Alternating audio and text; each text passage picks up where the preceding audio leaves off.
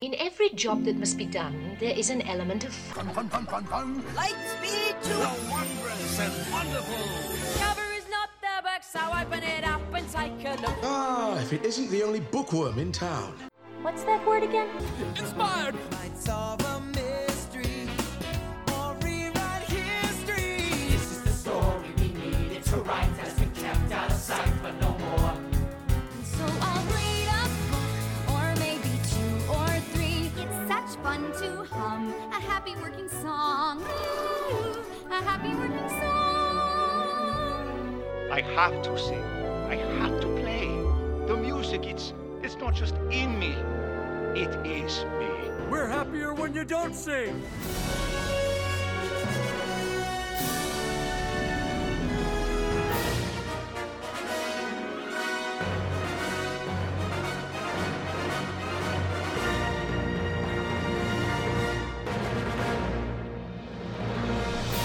Welcome to Notably Disney, your ultimate podcast covering Disney music and books. I'm Brett Nachman, your host. Here we dig a little deeper and explore the great wide somewhere about everything under the Walt Disney Company umbrella as it pertains to tunes and writing, from the theme parks and television screens to the Broadway stage and the silver screen, if it relates to anything Disney songs, soundtracks, books, articles, or other things that you can listen to or read about involving Disney, we'll examine it here.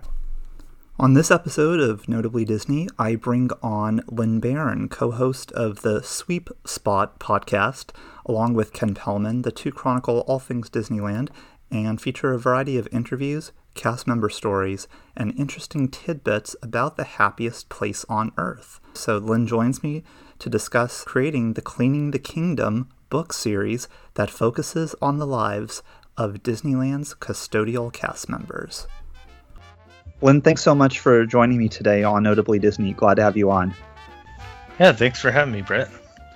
Well, Lynn, I'm really excited to talk with you about not only your background in working as a cast member and co-hosting the Sweep Spot podcast, which recently there was an episode on Disney books, so I definitely enjoyed that, but also your Cleaning the Kingdom book series. And I'm hoping we can maybe get started with, for listeners who aren't necessarily familiar with you or some of your work, could you talk about your connection to the Disney community as a former cast member?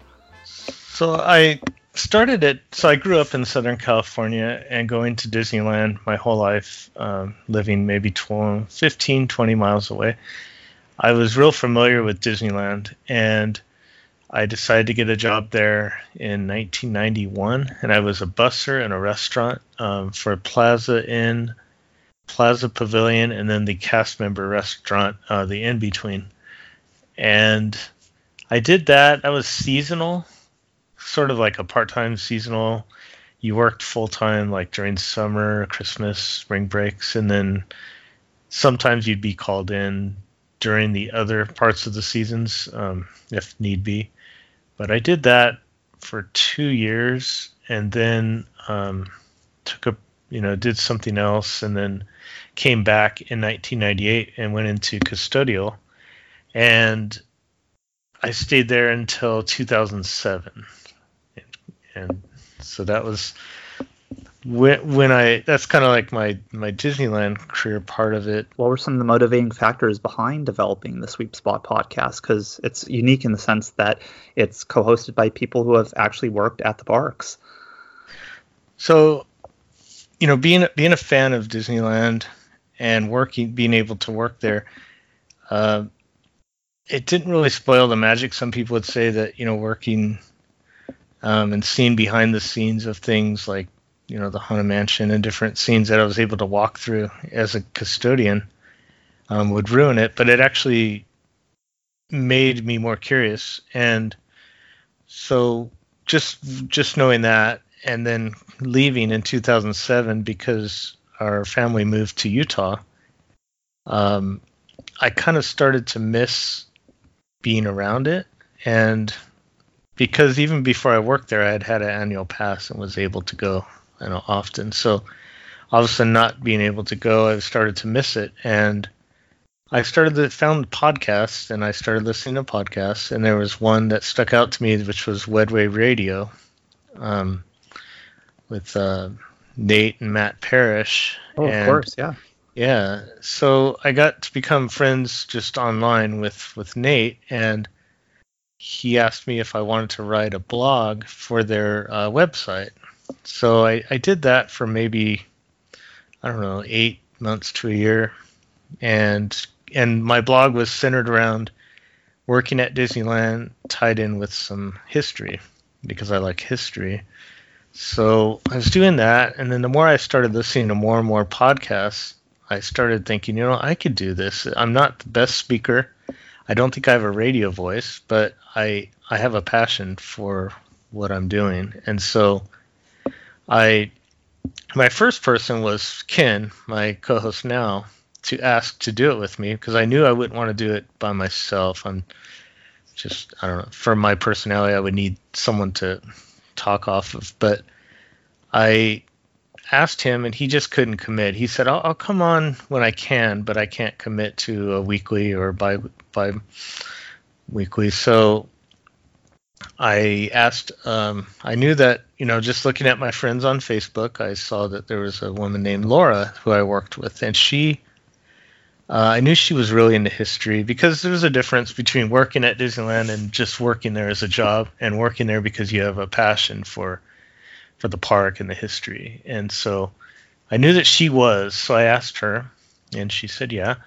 So we did the podcast. I did it with her for almost 100 episodes, and then she was unable to commit, and then had another, for a couple episodes, had someone else fill in, and then Ken was able to commit, and that's where we are now. But yeah, the main thing was just because I wanted to be tied in again to Disneyland. Well, what's awesome about podcasting and blogging and YouTube channels, they're all these really neat and innovative mechanisms for channeling our passion for different parts of the company.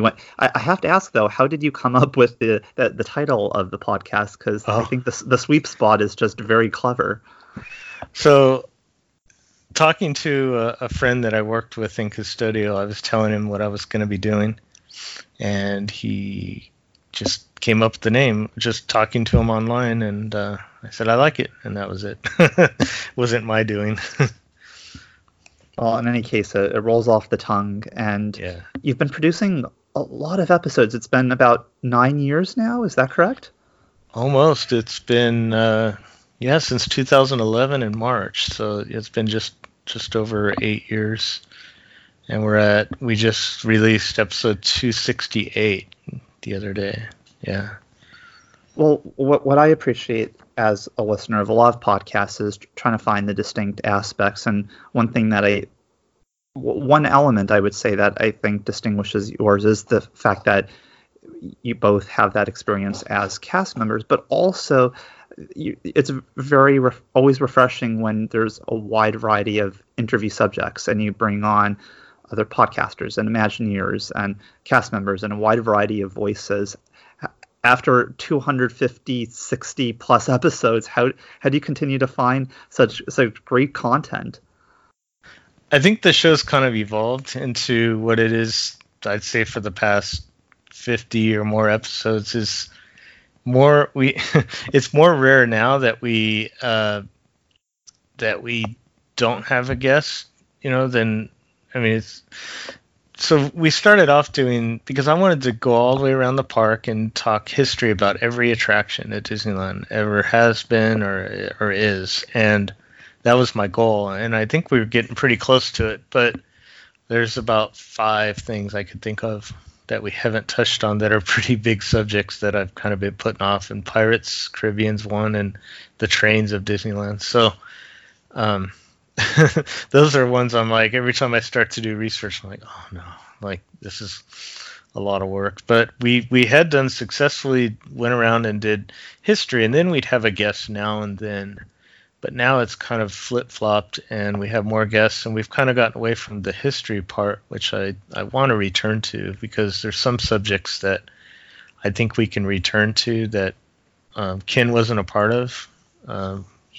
When we did those certain attractions, But we've been able to get some guests, and all it took was, everyone always says, how'd you get these guests? I don't know. It's just sort of, some of them just fell into my lap, and then some I had to ask. And all you have to do is ask some of these people, and most of the time they're always going to say yes. So, I mean, we were very lucky. We had Bob Gurr. We've had him on our show, I think, about 4 or 5 times, and Rolly Crump and Tony Baxter. And that was kind of a hookup with Ken. He has his own story with Tony Baxter. But yeah, we've just been really lucky to have some of these guests, and then to have some of the former cast members that we worked with, and then some people after writing the book, which we'll get to later, kind of brought more people.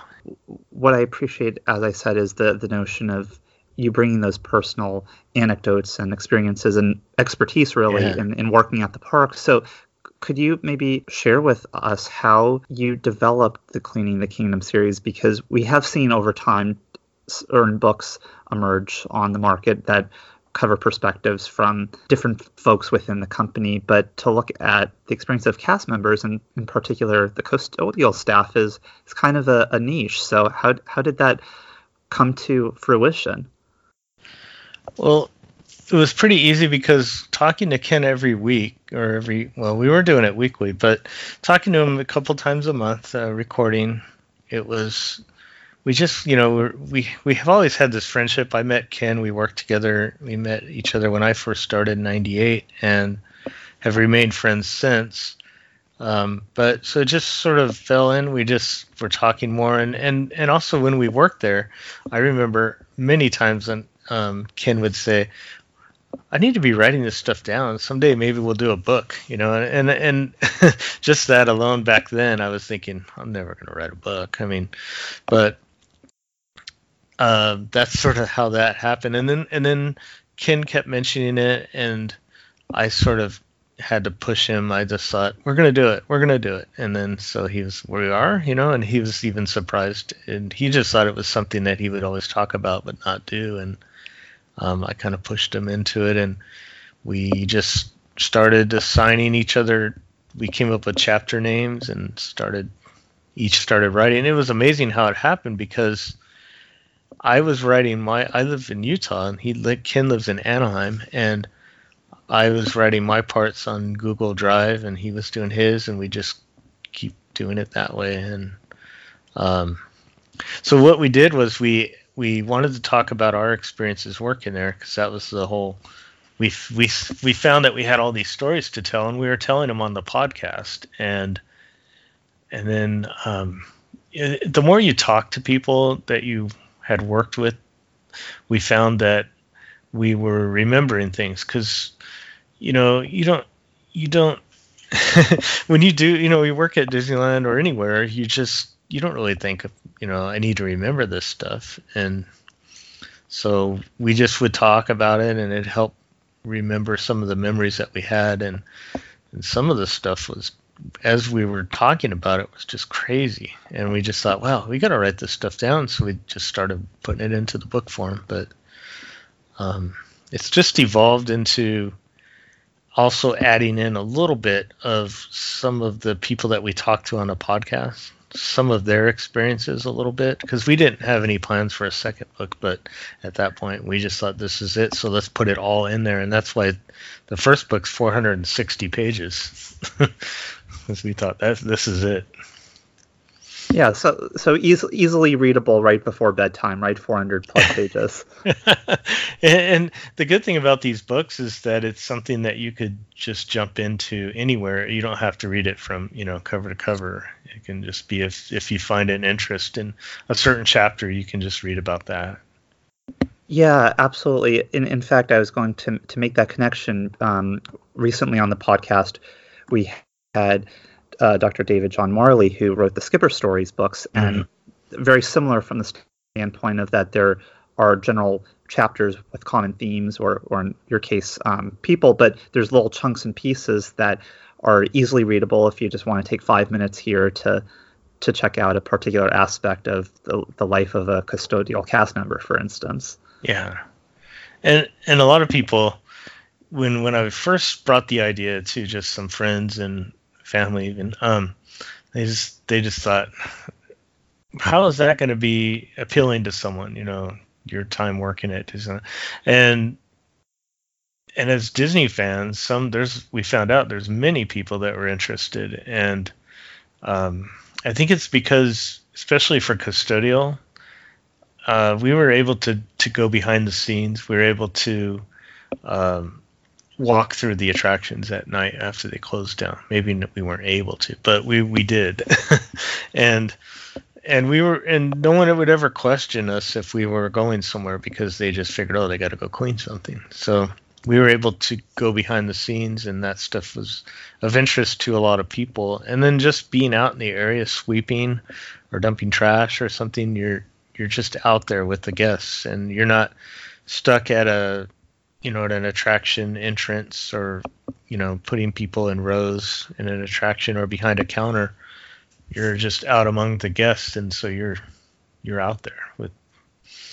Yeah. Well, and I get the sense too, because the second title in the Cleaning the Kingdom series is Night, Day, Past, and Present. So you also attend to the notion of that there are a lot of custodial staff or cast members who work at night and don't necessarily have the same type of experience as most of us who wander around the park and have those direct interactions with cast members. But indeed, it seems like, based on what you relayed and the stories that were shared, that here are folks who are really working around the clock and making sure that everything is in tip-top shape and efficient and clean. Yeah, so that part of the second book. So the second book came because after we wrote the first book, we all of a sudden started getting all these emails and messages on Facebook of other cast member, custodial cast members that work there, and said, "Oh yeah, you got to hear about this. You have to hear about this." And then night custodial cast members approached us. Well, what about night custodial? We have a ton of stories. What about the bussers that bus the tables that were part of custodial? Because that's kind of, there was busing that was for the fast service restaurants. Those were mostly under custodial back then. Not when I worked there, but before that. And then the restaurants like Blue Bayou or Plaza Inn, those were part of the restaurants. But we got all these people with all these stories that they wanted to tell, and then that's how the second book came about. So we thought, yeah, I bet Night Crew does have a lot, and we're finding even more stories now, even after the second book was written, of people coming out and saying, "Oh yeah, well, you got to hear about this," And so I think having a podcast brought out more people, and then the first book brought out more people that wanted to tell their stories. And so as long as people have stories to tell, I think we'll probably keep writing. Well, and an interesting element of this book is that you focus primarily on 4 different cast members working in custodial, but you cover a wide period of time, really since the early days of Disneyland. What was it like to be able to really cover so much, no pun intended, cover so much ground in Disneyland history? Because I feel like, hearing some of these stories, I was transported back into the 50s. Not that I lived during that period, but right, because of some of the references to, the park being only open a few days a week, or some of these other notable elements of the early days of Disneyland. That sort of came about also from just talking to some of the old timers, some of the guys that were there in the 60s and 70s that wanted to tell their stories, and then then we became more and more familiar with the founder, Chuck Boyajian, and he is a Disney legend and also has a window on Main Street. But we thought, yeah, he was the first, the one to really start. He and Tom Ropa were really the ones to start the custodial department, so we have to start there. And so they're both not here anymore, but I ended up talking to both of their daughters and got some more information, and then talked to people that actually worked with them. And so like Chuck, he was there, and Tom, they were there in 1955. The custodial department, there wasn't really a department. Walt had outsourced the cleaning part of it to an outside company, and they found out right away that this company is not equipped for what Disneyland was, and no one knew really what it was, right? It was one of the first type of theme parks like it is, and so being so unique, I mean, how would you go about cleaning something like that, you know? So they found out right away that there has to be a different way, and Chuck stepped up and he just, you know, said, I have a way of doing this, and so Walt said, go ahead. So then they kind of took over some of the employees from that company and trained them in the ways that Chuck had and Tom had come up with on how to clean the park. And so a lot of those ways that they brought to the park are still being used today. And that was in 1955. A lot of the techniques and the ways that the reason the parks are all so clean and the standards are so high is because of those two guys. And so we had to feature them in our book for sure. You could call them the godfathers of custodial, I guess. Well, and certainly honoring as whether a Disney legend or in the form of the windows on Main Street is so symbolic of the monumental foundation that they established in really how Disneyland operates. Right. And, you know, Chuck could walk around with Walt.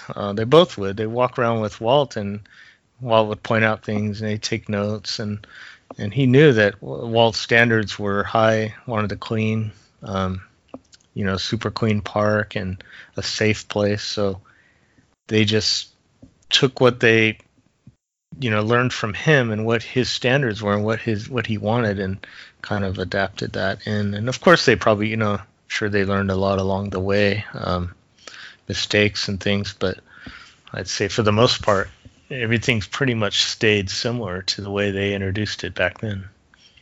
Well, and the high standards for excellence really stemmed from how Walt wanted to create an environment that was idealistic like his animated films, but also not necessarily having some of the flaws of amusement parks of the era. And one thing that I recall from both your book and also different stories that have been shared over time is that during the earliest days of Disneyland, Walt was basically asked, okay, do you want drinking fountains or toilets that were operating well, right? Yeah. And Walt said, you know, let's make sure the bathrooms are, you know, functional and that people can use them, because people can just buy soda. They don't necessarily need right. The fountain water. What was in hearing some of these stories from the daughters of both Chuck and Tom, what was perhaps the funniest thing that you gleaned from their days in establishing custodial? Well, one example of their high standards was that I learned that they would walk around with those dental mirrors, those little mirrors on a stick that a dentist might use to look in your mouth. They would use those to look underneath the toilets and the urinals to see if they've even cleaned underneath. So I thought, wow, like that's I'm glad they don't do that today, but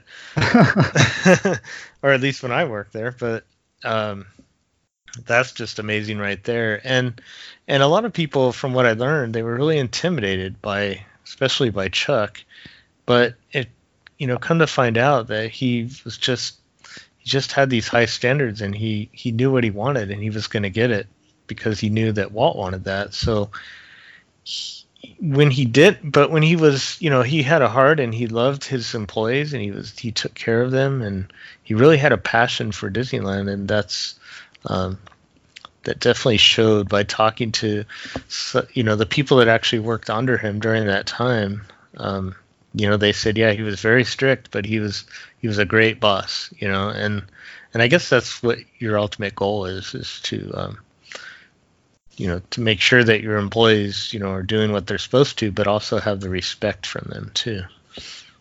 Gotcha. So when thinking back to your own experiences, and I recognize that things have changed over time with expansions, but how many people were working in custodial when you were at Disneyland? I think it was around 500, but that's including the night custodial.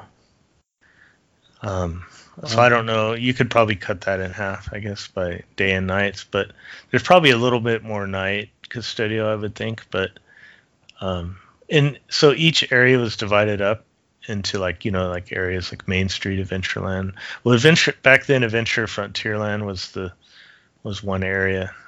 They've changed them just recently, but so just to kind of give you an idea, though, like Main Street, we would have a sweeper at the town square, and then we'd have on busy days, and we'd have a Center Street sweeper, and then we'd have a hub, and so there'd be 3 sweepers, and then we'd have 1 or 2 trash that would dump the trash cans. So we'd have about 4 to 5, 6 people in each area at one time, plus a lead, which is what Ken and I were, which we'd respond to calls from the office. The office would get calls from, say, a store or an attraction saying we have a spill here or a code V.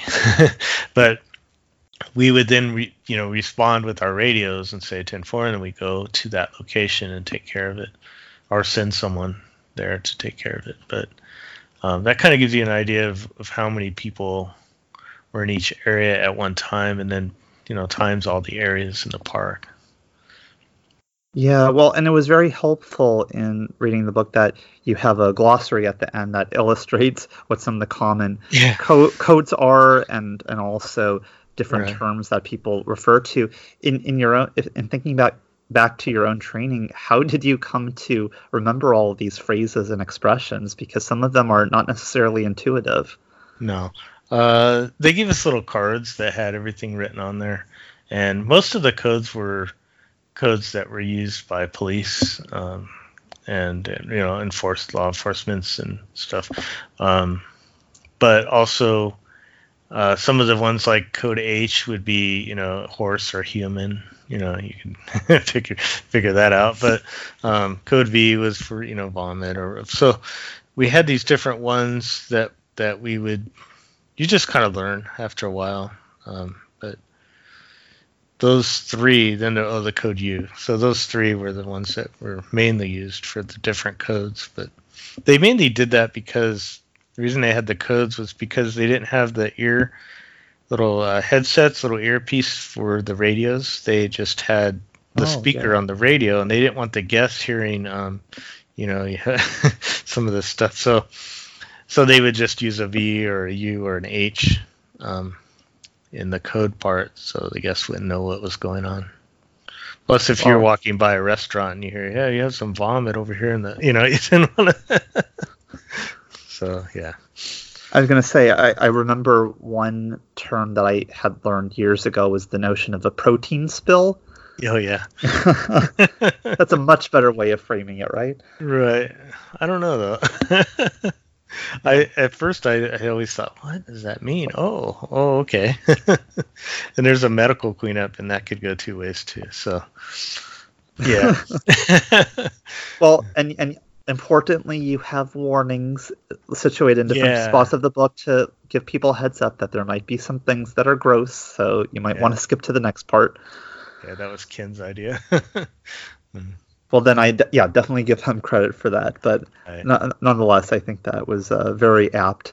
And one really fun component of this book, is the notion of a whole chapter on restrooms at Disneyland, including pictures of the signage. So how, I guess, and recognizing that some of the locations have changed, or in case of like Galaxy's Edge now, there's different spots. But what are your memories of restrooms tainted now because of having worked in the parks and having a much more in-depth experience in them, as opposed to people's typical processes of just coming and going? Yeah, I think so. That's kind of how that chapter came about. I thought we did a podcast episode on restrooms and talked about not only the procedure. In the first book, we go over the procedures that we use to clean them. I mean, it just sounds so simple. It's clean a restroom, but it's a lot more than that. And so we kind of went over that, and then we also talked about the different restrooms and what they had in them and what made each one unique. And that became a really popular episode. We had a lot of compliments. I thought, wow, more people are interested in restrooms than I thought. So I thought we got to include something in the book. So I came up with this idea because as any Disney fan might notice, Disneyland or Disney Park fan would notice that the restrooms aren't just a plain painted restroom. They actually have theming to them. And so I wanted to focus on that. And some of the restrooms maybe aren't, not all of them are uniquely themed. So in the book, I do have photos of the restrooms that I thought were uniquely themed, because there are some I have just listed, and those are just mainly like just a plain tiled restroom. And I'm sure a lot of thought went into the colors of those, but they're not as themed as, say, the Prince and Princess, the Queen and King restroom, actually it's called now, across from the Matterhorn, that has the cards. Yes, on Alice in Wonderland. Yeah, exactly. That's one of the first like really big ones that they did when they started theming them. But then I talk about some of the restrooms that aren't there anymore, like the Big Thunder Ranch had a big barn there as part of the decor. It used to be back behind Big Thunder Mountain, and they had restrooms in there, and it looked like, it was all wooden inside. It kind of looked like you were in a barn inside the restrooms. So I have found some old pictures of those and put them in there. I was going to say what's funny too is just the silhouettes of some of the characters to illustrate like cowgirls and cowboys, and I think, and even with Toontown, with the notion of Who Framed Roger Rabbit. So there's some clever uses of characters or character types to illustrate those different spaces. Yeah, I just find that fascinating how they do all that. I mean, like I said, I'm sure there's Imagineers that are working on restrooms. You wouldn't think, you think as an Imagineer, you're probably just, working on attractions, but they work on everything from stores to restaurants to, restrooms. So there's a lot of thinking that goes on to every aspect of the park, not even the trash cans. We talk about that and how even the trash cans are themed and fit the area. Well, and it's funny to think of something as niche as trash cans having some sort of representation outside of the parks. But I think back to probably like 4 years ago on the Disney Store website, I picked up salt and pepper shakers that are in the form of the Disneyland trash cans based on the different lands. And I'm like, wow, that's a totally apt way of illustrating that people care about all the details in the parks, even something like a trash can. Yeah. Yeah, they have a pin set.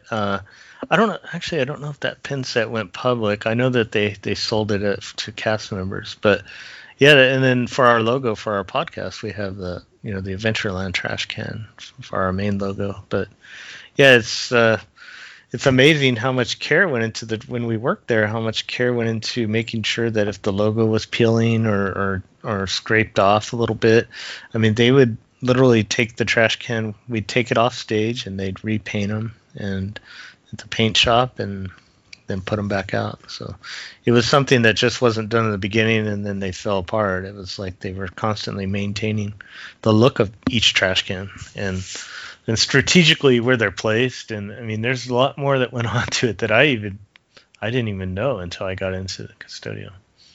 Well, it just shows that on the surface, perhaps certain elements of the park or experiences might be pretty basic, but there's a lot of complexity and thought put into everything, as demonstrated by your saying that just even the placement of where trash cans are, everything has a purpose and place.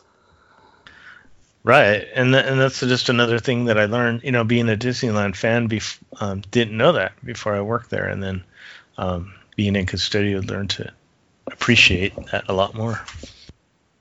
Well, one anecdote that I thought was really fascinating was in the Harry Hemhauser chapter. You talk about how Disneyland, Disney Parks custodial staff are so revered and in different settings, and the context being with the Pocahontas premiere in Central Park back in '95, and you relay a note that the mayor, who would have been Giuliani at the time, wanted the custodial staff to stay because they were so thorough and efficient with things. Have you heard feedback from other cast members or in other contexts where the Disney custodial staff are so appreciated because of their training and how much thought they put into their work? Not really. I know that one of our, we were always called the world famous Disneyland custodial. So I think that everyone kind of knew that, that this was, and I think that's just knowing that history is kind of what made you want to exceed, and help keep the park clean, because there was a tradition to hold up to. And so I don't necessarily, we get compliments from guests that would say, wow, you guys keep this place really clean. And even the restrooms we get compliments on. And I never really thought about it until you think about how many people would visit a restroom in one day. And, you could probably go in the restroom, some of them, and you might say, wow, this is messy. I thought Disneyland kept it up clean, but if you were to look at it 10 minutes later, it would be clean, because we were supposed to come in every hour. They're clean. So if you came in, after 45 minutes it was cleaned 45 minutes ago, just wait 15 more minutes and it'll be super clean again. But I always just thought that was amazing how many people visit the park and how clean you can keep it. Indeed. Well, before we conclude with some final Disney-related questions, I have to ask you, third book, if it's on the horizon, what could be the content? Because I certainly have some thoughts and ideas. It was really fun to read through these stories and think of, this was great, but let's explore this aspect next time. Oh yeah, we'd be open to. We don't really have we don't even really have a set plan to do one, but I think that if we did, it would just be more stories and maybe not to go back as far as we did, but maybe explore some of the cast members that were there in the 70s, 80s, and maybe even 90s, just more than, and those might be easier to find. Some of those, I know they are, but maybe in that aspect. But then also, I think I'd be open to hearing other people's suggestions, because I'd be curious to know what else people want to know about it. Well, I certainly would be fascinated to learn more about, and you touch on it at different points in the book as far as with some of the changes, but with California Adventure and how that has shaped the overall, I guess, distribution of cast members and resources. Also, I think the voices of female custodial staff would be really appreciated too. Yeah, that's not a bad idea, because I think that when we made that switch, when I first started there, it was just Disneyland, and there was talks of a new park, and I'm sure the plans were already, in place at that point, but it wasn't really talked about until I'd say about a year or two before it opened. And about 99 was when talks started coming around the department, and they didn't know how they were going to do it. They knew that and then they figured out it has to have, because everyone's under a union, and they figured out because they're probably going to have a separate contract because it's under different conditions and different areas. So if they had their own contract, then we couldn't switch back and forth. Now, some departments can. I think security is one of them, but we just knew that our department wasn't going to be able to do that. So we had to make a choice if we wanted to stay or if we wanted to go to the new park. And so we had an appointed time that you showed up, and they'd look at your seniority, and they'd they'd say, well, if you stay at this point, so they call everyone in according to their seniority. So like the number one guy would come in first and so on. And by the time they got to you, they knew what everyone below, ahead of you was going to do. So then they could tell you, if you stay at this point, you're going to be number, 70 in seniority. But if you go to California Adventure, you'll be number 20. So then, we had to make a choice. And at that point, no one really knew what was going to happen with California Adventure. And it was sort of, to me, it felt like a risk. Like, well, what if they cut the hours down?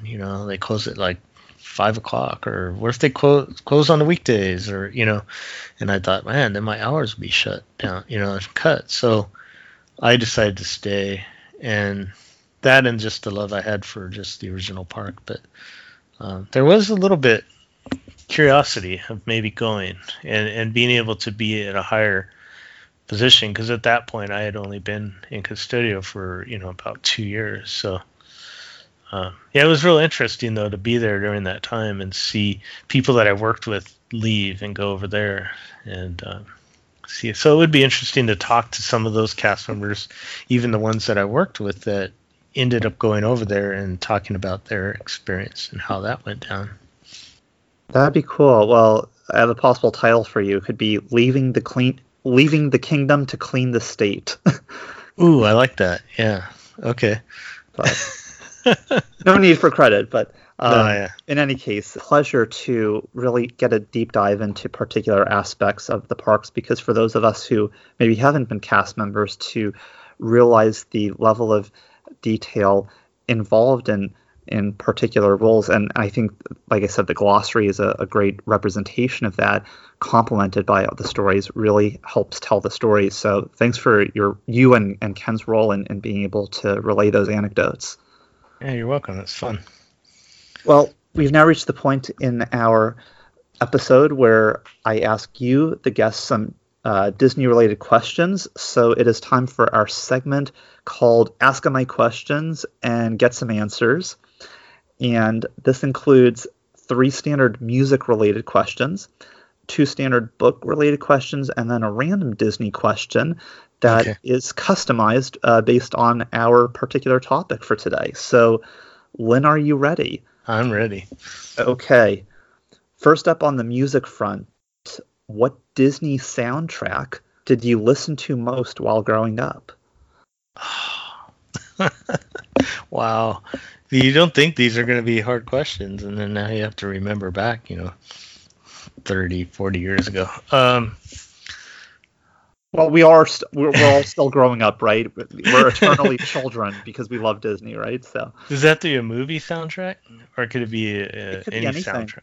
Anything. Well, 2 come to mind that aren't movies is the Country Bear Jamboree. They had a record out, and you're familiar with that? They had a record that had the show on it and had some other stuff, but that I listened to a lot. And then the American Sings, the show that they had in Tomorrowland, they had a record out for that too, and I liked all the music for that. But as far as a movie, the first one that came to mind when you said that was Peter Pan. So. Interesting. Okay. Well, I definitely sense the theme with 70s era Disneyland attractions there, so that's pretty sweet. Yeah. What's something about your first few visits to a Disney park that sticks with you. So I think that's what it was. Lasting impressions. That's a lot of with our childhood. So now thinking just in 2019, so what Disney song most recently got stuck in your head? Good or bad? No. I want to say, and I can't think of the titles, but there's a song in Moana that I think is really good. What is that song? It's the How Far I'll Go? Yes. Yeah. Okay. There's a lot to choose from, but it's very catchy. Yeah, that one. Yeah, that one just recently has been one that I appreciate, and because there's other been stuck in my head that I don't necessarily like, but that one I do. Very cool. So your next music-related question is, what Disney film do you feel has the most underrated music? music. Wow. I don't know about underrated. I'm trying to think what would be considered an underrated music, because I like Nightmare Before Christmas. I know that that's not like a necessarily. I guess it is Disney, but I don't know. I can't think offhand. Maybe Roger Rabbit. That can count. Yeah. Yeah. I think The Rocketeer is another one that has some amazing music in it, and those themes stick in your head a lot. And I don't know if people are. I think that might even be an underrated film too. Oh yeah, definitely count. The James Horner score is quite strong. Oh yeah. So on the book front, what is the most recent Disney book that you've read? I just finished reading the 55ers by David Koenig. We had him on our show just last episode, but I had just finished that one, and that's a great book. Awesome. Yeah, another one to add to our list. Yeah. And then certainly as an author, this one might have particular significance, but if you could write a Disney book on any topic besides what you've already covered, I should say, what would it be about? Wow. I don't know. I mean, there's so many books out there right now that are about, I guess, all the big attractions. I guess I would want to dive deeper into some of the more unpopular attractions that behind the scenes, and to maybe, you know what? I think I'd want to do a book on 1967 Tomorrowland. Oh, wow. That'd be awesome. Yeah, now I think about it, that would be, because I was thinking the People Mover, and then I thought of, I really liked the Adventures Through Inner Space, and then I thought, wait a minute, those are both 67 attractions. So, yeah, I think I would like to do that. That'd be cool. I was going to say, when you first mentioned the notion of unpopular attractions, I'm like, would people read 200 pages about Casey Jr. Circus Train? So, I know. That's what I was thinking, too. I thought, I don't know, maybe. Whatever strikes your fancy. I like the notion of Tomorrowland 67. Yeah. So your last question, Len. So this is a random one. What cast member role at Disneyland, other than folks in custodial, do you feel is most special in connecting with guests? Probably guest relations. I think that they have an opportunity to make a guest day, because we would send them, especially the angry ones, we would send them to City Hall. If we couldn't fix their problem, like we were always told we need to do everything we can to try to fix their problem. But if we just absolutely couldn't, we would say, well, maybe you can go and speak to the people at City Hall. So I'm sure, and I know that they got a lot of angry guests in there, and they had an opportunity to turn that around. And I know they have the means to do that. More than we did. We had some ways, but I think that's a good way, because you can make a guest day, a bad day, you can turn it around for them, for the most part. Obviously, you can't make everyone happy, as you know, but I think that would be a good one. I was going to say that could also apply as a title for a book about guest relations. You can't make everyone happy. The story of Disneyland guest relations cast members. Yes, that's a great title. Or you can't make everyone happy at the happiest place on Earth. Yeah. But, no, that's a great point as far as guest relations staff. So finally, Len, how can listeners find the Sweep Spot podcast, get a hold of the Cleaning the Kingdom series, and get in touch with you on social media?